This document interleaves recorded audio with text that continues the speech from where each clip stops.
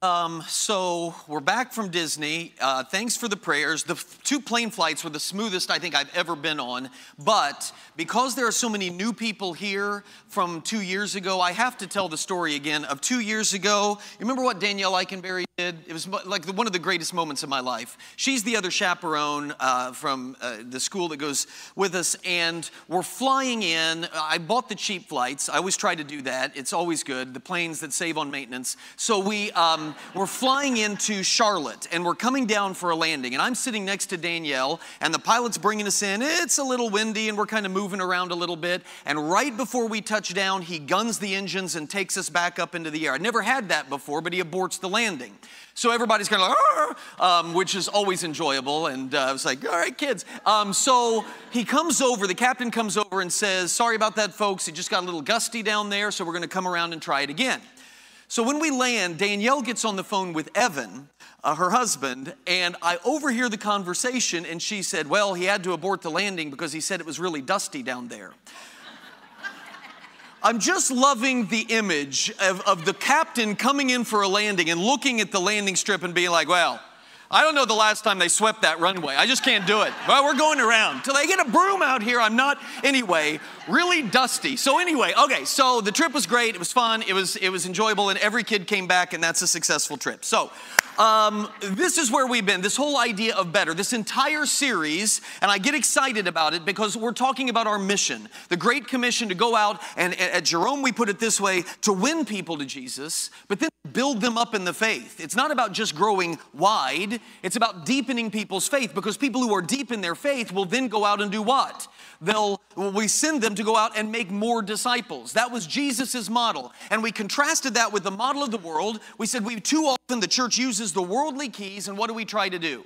We try to use political power to force everybody to abide by Christian morality. And all we do is tick people off when we do that. It's surface level. We're not actually making disciples, people who love Jesus, and that's their first love, and they're fired by that, and they're motivated by that to go out and make other disciples. Who cares who sits in positions of earthly power? That's not where the power is. It's in disciple making. Okay, so we've been talking about that and how we go about doing that and avoiding drift and all of this. So today's message, God willing, is going to be focused on a couple key points. I've said I want our renewed focus on the mission to be focused on the fact that we have the most exciting life you could ever imagine. And it's completely contrasted with what the world believes. The world believes theirs is the exciting life, and we Christians have to abide by all these rules so that one day we can live in heaven. And man, they got that jacked up, because Jesus says that I've come to bring you life and life more abundantly, and he wants us to have it now, and that's going to be the biggest draw to the world. So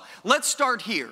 We talked about, last time I was here, I don't know what in the world Jason talked about, but last time I was here, I tried to watch it. I was in line for the Navi River journey, and I got on my phone to try to watch it, and I'm half hearing these weird Navi boat sounds, and then I hear Jason. I don't know which one's coming from which. Anyway, so I don't know what he said, but this is what I'm saying. If there is such a thing as truth, if truth really exists, and what I mean by that is a right and a wrong, a good and a bad, a true and a false, a yes and a no for all people, in all places, at all times. If there is truth, then there also has to be such thing as a lie.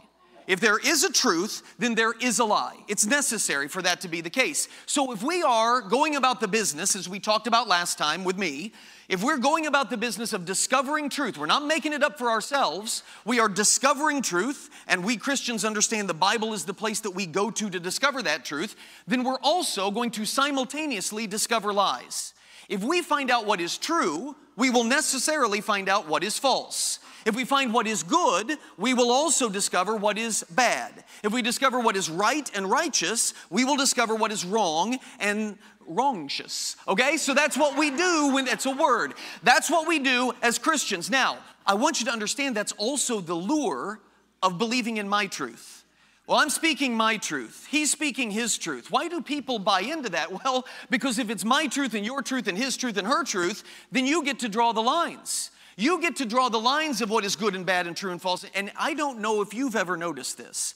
I believe with all of my heart that the people that live this way notice it. They just don't acknowledge it. But if you pay attention, you will notice that where they draw the lines of right and wrong, it always will coincide with whatever they feel and want to do in that particular moment. Their truth will always apply perfectly to allow them to do whatever it is that they desire, that they want. And that's the lure of it. Because if there is the truth that is independent of what you want and what I want, if there is the truth, then you don't set the boundaries. You discover the boundaries. I want to stop for a second. That word right there, boundaries. When we go out and try to evangelize the world, when we try to share our faith and bring other people to know Jesus, that word is really going to turn people off. People don't like boundaries. They don't like to be hemmed in and told what they can and can't do, especially in the United States. Autonomy and independence and freedom and boundaries rubs them the wrong way. But this idea of boundaries, I just saw Danielle back there. I bet you really enjoyed the story, didn't you? All right, okay, good. Anyway, sorry, I totally got distracted. This boundaries idea, it really makes the Great Commission click. It does. The Great Commission that you and I have, remember what we said about this, that this is his truth. We found him, and therefore we found the truth, and all we're doing is proclaiming the truth. It isn't our truth, it's his. Whose authority are we standing on? Not our own. We're speaking on his authority. Remember, that's what he said on the mountain. He said, all authority in heaven and earth has been given to me, therefore go. I'm transmitting my authority to you to go out and share my truth with the world. In other words, I would say to the world, you can be mad at me. You can be mad at me for how I present the truth, because maybe I do it in a tacky way. Maybe I do it in a very ineffective way. Be mad at me for how I present the truth. You can be mad at me for trusting Jesus and his words. You can say, well, I trust this person and this professor, or I trust my own mind on this. And you can be mad at me for trusting Jesus because you think you're wiser than him. That's legitimate. But don't be mad at me for what the truth says, because it's not my truth. I'm just proclaiming what I have discovered. I want you to know what I have found. That's the message. This goes back to something that I said before. I think too often, we as believers in our evangelism, we take this role of we have to go out and conquer all the forces of evil so that Jesus can reign and he can have his rightful place. Stop it. He's already conquered. He's already overcome the world. We know that. We've submitted to it, and we're telling everybody about it. He already rules, and we are the heralds of that truth. Don't misunderstand whose role is which. Let me show you what I'm talking about. This passage. Okay, real quickly, flip to the back page of your program if you would. This is totally on me. I had a really bad week until these last couple days, and because of that, I did not get Debbie the information. So right there where it says sermon, you should put boundaries. Okay, so series is better, sermon is boundaries, and then the scripture is Acts chapter 4, and that's where you need to turn right now. I know I told you that I'd put it in there so you could turn. By the way, the random number 1 on the back page, that's totally Debbie. That was not me. I have nothing to do with that. So the random number 1, that's on her. Okay, so flip to Acts chapter 4. I put the whole chapter. I'm not going to do the whole chapter, but I want to look at this because this right here, this is us. When we go out into the world and we face opposition for proclaiming his truth, remember, in Matthew 28, we are his disciples. Can you tell I'm keyed up? I am very keyed up. Matthew 28, we are to go out and spread this truth. We weren't the first disciples sent, though. The first disciples sent were these guys that we've read about, the disciples, the 12, and they're to go first to Jerusalem and the Judea and Samaria, and then to the very ends of the earth, Jesus said. That's what the book of Acts is. So in Acts chapter 4, you got 2 of them, Peter and John, and they've been out. They just healed a guy who was a cripple. All right, so pick it up in verse 1. This is how we should be responding when the world criticizes us for our proclamation of the truth. The priests and the captain of the temple guard and the Sadducees came up to Peter and John while they were speaking to the people. They were greatly disturbed because the apostles were teaching the people and proclaiming in Jesus the resurrection of the dead. So they seized Peter and John, and because it was evening, they put them in jail until the next day. But many who heard the message believed, and the number of men grew to about 5,000. So the next day, the rulers, the elders, the teachers of the law, they meet in Jerusalem. Annas the high priest was there, and so was Caiaphas, John, Alexander, and the other men of the high priest family. They had Peter and John brought before them and began to question them. By what power or what name did you do this? Then Peter, look at this line, filled with the Holy Spirit, okay? Standing on his authority. The Spirit is filling Peter, and he's going to speak this message. The same Spirit that fills us, that when we open ourselves and we speak to the world, that Spirit has filled us. He's filled with the Holy Spirit, and look at what he proclaims. Rulers and elders of the people, if we are being called to account today for an act of kindness shown to a cripple and are asked how he was healed, then know this, you and everyone else in Israel, it is by the name of Jesus Christ of Nazareth, whom you crucified, but whom God raised from the dead, that this man stands before you completely healed. He, Jesus, is the stone you builders rejected. Quoting scripture, Old Testament scripture. The Pharisees are bristling now. He is the stone you builders rejected, which has become the capstone. And then this line, salvation is found in no one else, for there is no other name under heaven given to men by which we must be saved. Oh my gosh, can you imagine the courage, the guts it had to take? It's got to be the Holy Spirit empowering them. They're standing there, can lose their lives for saying this, but Peter throws it out there. Now, why is he willing to do it? Well, keep reading. This is so good. All right, so when they saw the courage of Peter and John and realized that they were unschooled, ordinary men, they were astonished, and they took note that these men had been with Jesus. But since they could see the man who had been healed standing there with them, there was nothing they could say. I mean, this guy was a cripple, and now he's standing there walking around and jogging. So they ordered them to withdraw from the Sanhedrin and then conferred together. What are we going to do with these men? They asked. Everybody living in Jerusalem knows that they have done an outstanding miracle, and we cannot deny it. But to stop this thing from spreading any further among the people, good luck. To stop this thing from spreading among the people, we must warn these men to speak no longer to anyone in this name. Then they called them in again and commanded them not to speak or teach at all in the name of Jesus. I'm stopping right there because that's where we are in this culture. It is no longer acceptable to preach the message of Jesus. And I don't mean you're going to be thrown in jail for it, but culturally, to preach the exclusivity of Jesus, the truth of Scripture that runs afoul of culture, it's no longer socially acceptable to do that, right? Okay, look at the response and what Peter says and John says in response to this command. Peter and John replied, "Judge for yourselves whether it is right in God's sight to obey you rather than God." Verse 20, this is our verse. For we cannot help speaking about what we have seen and heard. We can't help it. I can't stop. I'm not going to stop. How could I possibly stop? After further threats, they let them go. They could not decide how to punish them because all the people were praising God for what had happened. And then verse 22 that really sticks in my side. I don't know why it's necessary. For the man who was miraculously healed was over 40 years old. Because apparently that's when it's all over. But okay, so... oh, he was 40 years old. How is that even capable of standing? All right, so you see what's going on here. The disciples, Peter and John, clear lines, right and wrong. They have no shame. And why? Because it's not their authority. It's not their opinion. They can speak with boldness because it's his authority. It says, look, we have submitted to Christ. We are totally on board with this, so I have no choice. You can be mad at me if you want, but you're not going to stop me from proclaiming this because it's true. Today, the worldly Pharisees, the teachers of the law of our day, who are preaching a different religion, the religion of the age, the spirit of the age, they will demand your submission to, and they will demand your fealty to what? To the spirit of the age. And they will criticize you and your faith, and they'll say this, your message is exclusive, it's discriminatory, it outlaws all of these other people, it sets these boundaries that cuts all of these other people off. You cannot say that. That is immoral, that is wrong. We've seen that. We've talked about that. And the danger is that a lot of people in the church are tempted by that. Because here's what we think. We think, well, shouldn't we want to erase lines between us?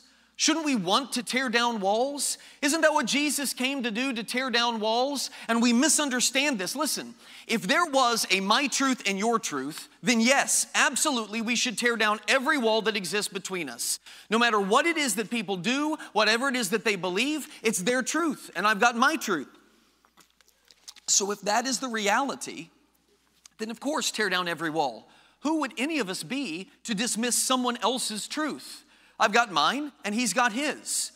And I think one of the reasons so many churches struggle with this idea is because we have adopted the philosophy of the age, which is everybody has their own truth. That's the reality. Take sexual orientation and the churches that affirm. Well, affirm means to put a stamp of approval on whatever gender identity or sexual orientation a person says. That's a very hip thing to do, and a lot of churches think that's how we show love. Why do they do that? Well, this is who they are. This is who they believe they are, and therefore we must affirm that. They have their truth, and that's not necessarily for us, but it is for them, so we will affirm that. That's this philosophy right here. Why does this church not do that? Well, there's a reason this church doesn't do that, and it's pretty simple. The New Testament of Jesus does not reveal a gospel of personal preference. That's not what the New Testament is. So if you are a New Testament Christian, let me give you the words of John and Peter, you have no choice. You don't. You're bound by this. It's a gospel that offers all of us a choice. Choose Jesus or choose yourself. And if you choose yourself, then of course, by all means, accept and affirm the choices of whoever for whatever reason, because you have no authority over them. You have authority over your own life, but not theirs. But if you submit to Jesus, He has all authority in heaven and on earth over all men, in all places and all things. He is the ultimate authority. And when you submit to that, yes, it will break down some walls, but it will also raise other walls. That's the reality that I see in Acts chapter 4. Peter's building a pretty big wall when he says, salvation is found in no one else. There is no other name under heaven by which we must be saved. That is a big wall that's being raised. When I say that certain walls will be torn down, you got to follow this. I'm very proud of this, so I really need your attention, okay? Walls between believers are raised, that's R-A-Z-E-D, which means broken down. This is so good. Walls between believers are raised by Jesus. They're broken down between Christians. Why? That's what Paul says to the Galatians. There's neither Jew nor Greek. There's neither slave nor free. There's neither male nor female. You are all one in Christ Jesus. That's why if you leave this church and you go to Africa and you worship with a group of Christians there, they're family. Because ethnic boundaries, racial boundaries, language boundaries, none of it, gender boundaries, none of it matters. We are all family in Christ Jesus. Those walls are broken down. But walls between Christians and the world are raised by Christ. Yeah, that is just quality stuff. If that's not written down on the back of your paper, you got a problem, because this is what Paul says then to the Corinthian church. Do not be yoked together with unbelievers. For what do righteousness and wickedness have in common? Or what fellowship can light have with darkness? But so many of our American churches are just mangling this. We're trying to blend light and darkness together. We're trying to blend fellowship between righteousness and wickedness and thinking somehow we're keeping with the gospel of Christ. No, we have to accept certain walls are broken down and other walls are raised up. That's the reality of truth. Many American churches reject this notion right there. You wonder why we're struggling with the Great Commission? This is a big reason why we are. They preach, well, we need to love and embrace the mystery. That's very common these days, the mystery. In other words, we can never really know, because we don't have the mind of God. We can't really know what this says. If you hear somebody say, I'm quoting them, if you hear somebody say, the Bible is clear about whatever, what they're really saying is, my interpretation of the Bible is clear about, right? And so what is the end result of that philosophy? There's no point to this, because you can just interpret it however you want to. Truth is ultimately not knowable. That's the argument that's here. There was a kid that I had, my first year teaching. His name was Ben. And Ben introduced me to a guy named Rob Bell. Rob Bell was coming on the scene, was a very popular minister at the time. And Ben loved Rob Bell for this very reason. Ben was turned off by the doctrinal arrogance that he saw in a lot of churches. We're right, they're wrong, case closed. That's it. He didn't like that. And so to hear a minister acknowledge, man, we don't have all the answers, and we're trying, we're doing our best, that appealed. And in fact, Ben used the words, that's a much more exciting faith, to acknowledge you don't have all of the answers. I remembered that when I'm talking about what is the exciting nature of our faith. It seemed exciting to Ben. I am thankful that Ben abandoned Rob Bell before Rob Bell eventually abandoned the truth and walked away from the gospel of Christ. I'm thankful that Ben realized that and jumped ship early enough, because what was Rob Bell doing? When he said, let's embrace the mystery and we can't know everything. You remember we said that life is a river and it's flowing in one direction, and we Christians are supposed to be, according to Hebrews, resisting that. We're walking and pushing against that drift. You know what Rob Bell was doing when he says embrace the mystery? He's lifting his feet up. That's what he's doing. And he's carried downstream. Rob Bell's vision and his journey was not exciting. It was conforming. It was conforming to the drift of the world, and it's now carried him, and who knows how many other people that followed him, away. Listen, you want to talk about exciting? Here it is. If God exists, and I don't know where you stand on that issue, I would like to think a pretty high percentage of us here are on board with the existence of God. But if God exists, and I'm talking about this ultimate, this unimaginable, this indescribable being that created everything in the universe, can't even wrap your mind around. If a God like that exists, please tell me that you understand this point. Then he is the most exciting thing that there could possibly be. Nothing could be. Whatever, right now, think in your mind, please don't say it because I'm afraid of some of the answers. The most exciting thing in the world to you, whether it's another person, whether it's a situation, whether it's a place that you would go, whatever it is that's exciting to you, and you can't imagine anything more exciting than that. Okay, God created that. So whatever it is that whatever excitement is contained in that thing of yours, whatever created it has to have even more excitement as a part of him that he put into that. That's what I'm saying. If there is this creator, there's nothing. Why is heaven never going to be boring? We're there for eternity. How does that not get boring? Because we can never exhaust the mind of God.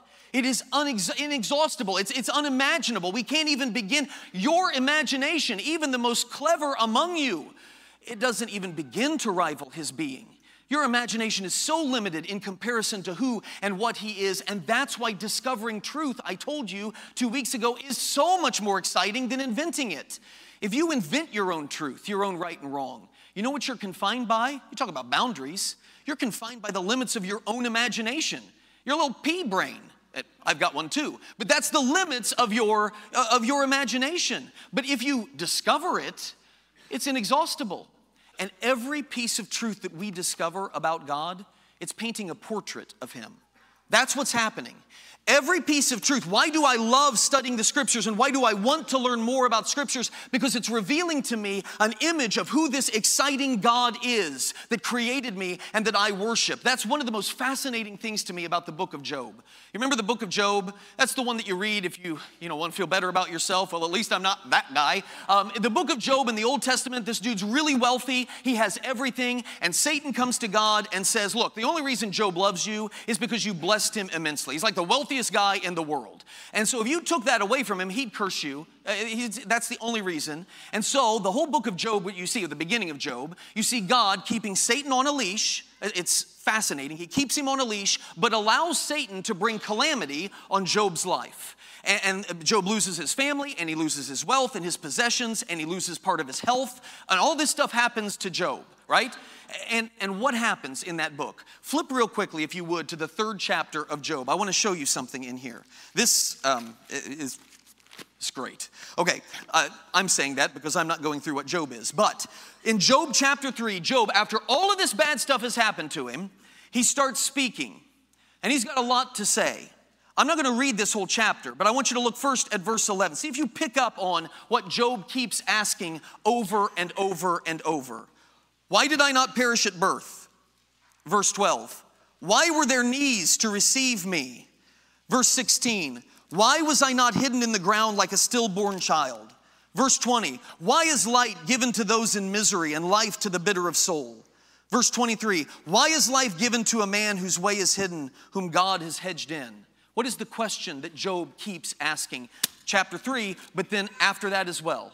The one that he keeps asking a question is, why? Why is all of this happening?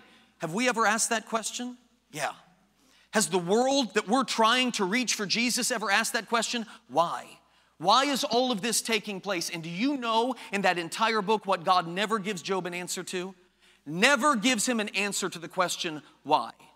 Why this had to happen to him. Never gives him an answer to that. I would contend Job probably couldn't have grasped the answer anyway, because the ways of God are beyond the ways of men. What if the reason Job suffered that was so that you and I in 2023 Jerome Christian Church could see from that story an account of perseverance and suffering? What if that's the lesson? God's going to try to explain that to Job?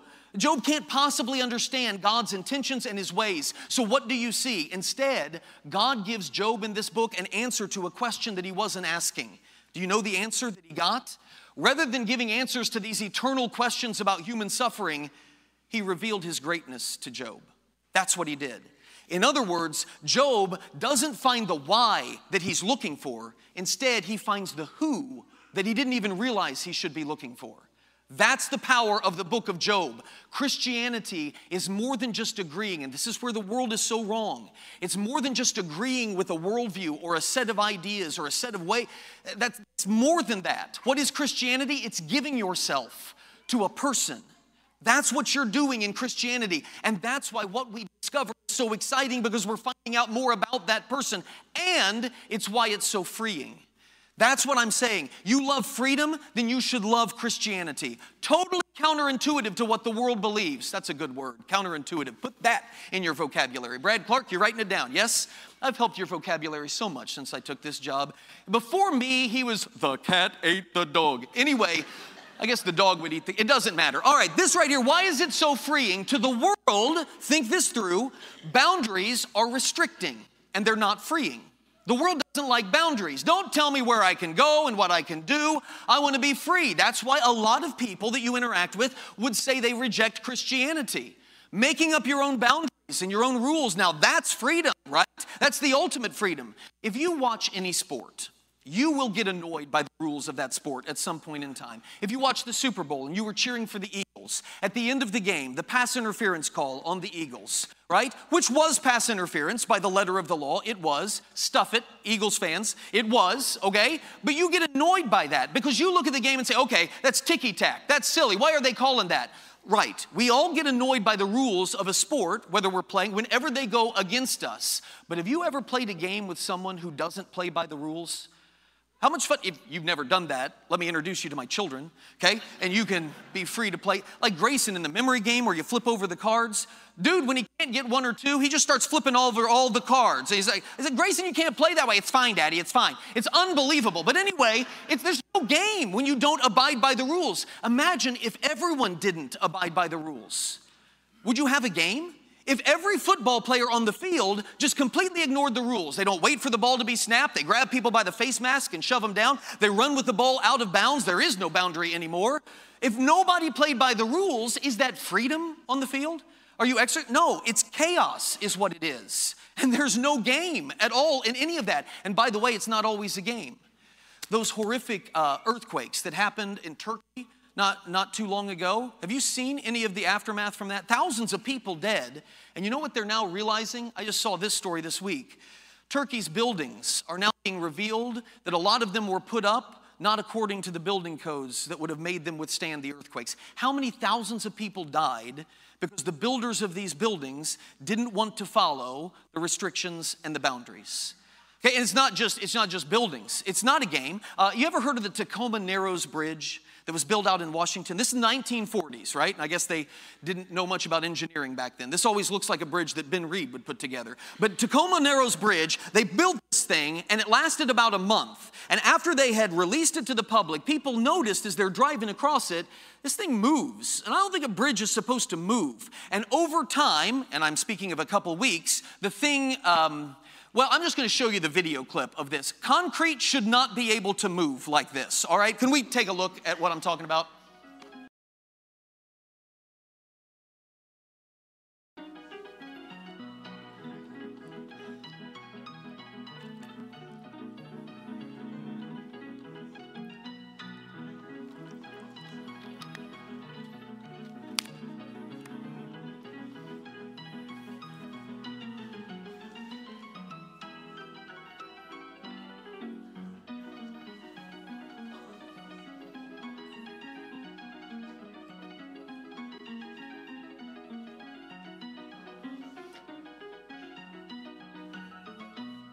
Yeah, that idiot running across the bridge. Who sees a bridge doing that? It's like, I'm going for it, and takes off. I don't get it. Okay, so what is the point of all of this? The only way to enjoy a game is for all the players to embrace the rules. Yes? Otherwise, there is no game.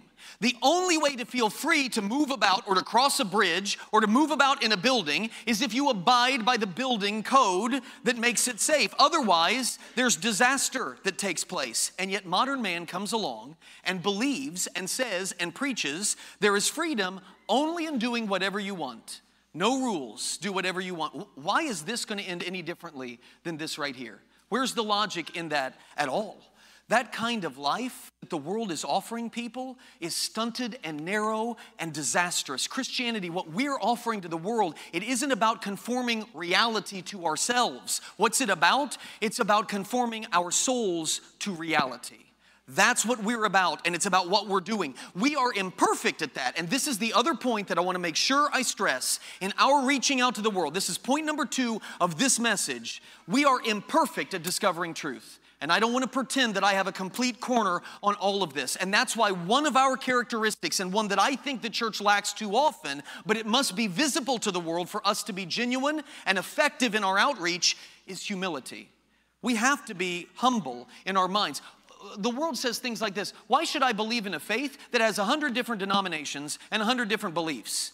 You guys don't even know what you believe. And you got all these disagreements out there. Okay, listen, this is point number 1.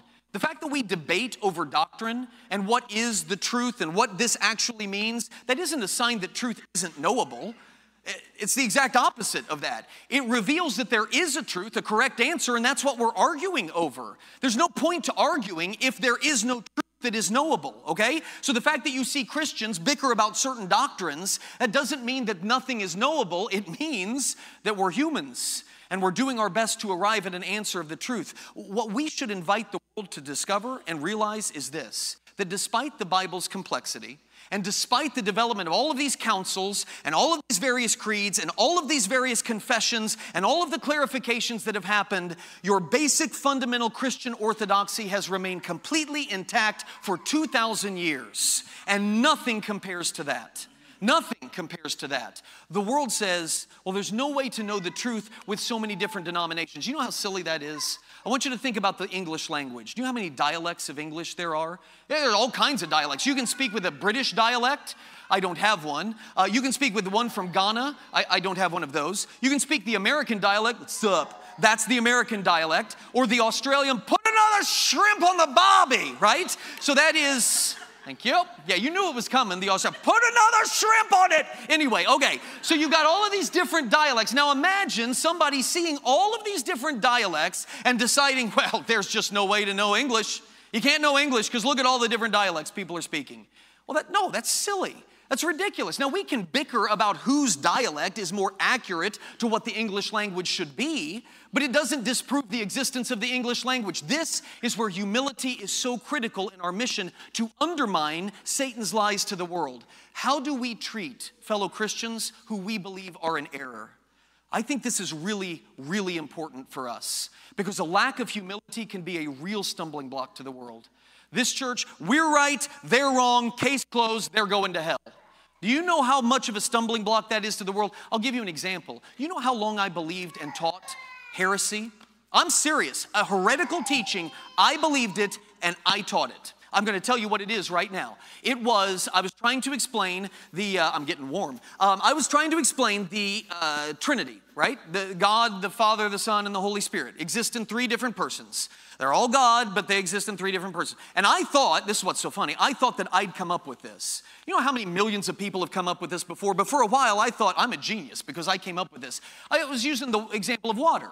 The water exists in 3 different states. There's the solid, okay, and that's the Father. He's a block of ice. And then you get the liquid, and that's Jesus, the Son, and he flows through us. And then you have the Spirit, and that's the water vapor, because the Spirit is woo, like the vapor is, right? All 3 of those are H2O, yes? All 3 are H2O, made up of the same stuff, but they're existing in 3 different states. Same thing. God, the Son, Father, Son, Holy Spirit, all made up of the same God stuff, but they exist in 3 different states. For so long, that is complete and utter heresy. And why?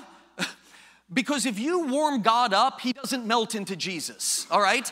And the Spirit, if you freeze him, he doesn't become this block of ice that is God. He doesn't change from one to another depending on the environment. It's a heretical teaching, yes? Now, I taught that and believed that. I was a Christian in error. Was I not a believer? Was I not a Christian? Because I was teaching and believing heresy, did that make me a non-believer in Christ? Of course not. My understanding of the nature of Christ was flawed. No question about it. But I was a genuine believer in Jesus. Once I was counseled and convicted about my error, I corrected it, and I don't teach that anymore. And when people say, didn't you? I say, no, I didn't. I never said that. Never happened. I don't know what you're talking about. This is the point. It's not our perfect knowledge of Jesus that saves us. It is the perfect Jesus who saves us. That is such an important thing. It's not our perfect application of truth that saves us. It is the God that truth paints the picture of who saves us. That's the reality, and that should humble our pride. Take a lesson from the giants out there. I don't know if you know who George Whitefield is, big-time Calvinist. And then you had John Wesley, who's a big-time Arminian. And if you don't know church history, you know, it's fine. What?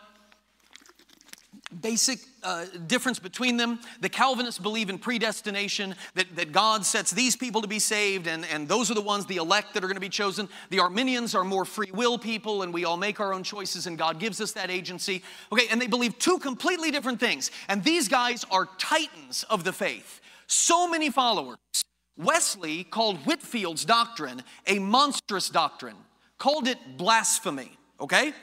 And Whitefield said that he and Wesley preached two different gospels, and he would not extend the hand of fellowship, but he would preach against him all the days of his life. So these are two titans of the faith on complete opposite sides, preaching against each other at the same time that they're living. One of Whitefield's followers asked towards the end of their life, asked of Whitefield, we won't see John Wesley in heaven, will we?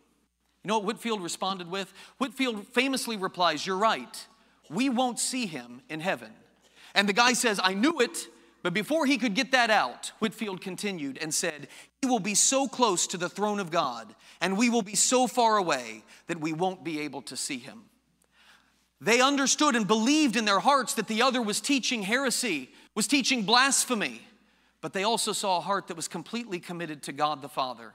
And they had humility enough to realize that God looks upon the heart and understands the reality of our condition. G.K. Chesterton said our problem is this, it's dislocated humility. I had no idea what that meant. I had to read it like 3 or 4 different times to try to understand, and I got it. Here's what he means by dislocated humility. What he meant was this, we increasingly, as human beings, doubt truth, and we become more confident in ourselves.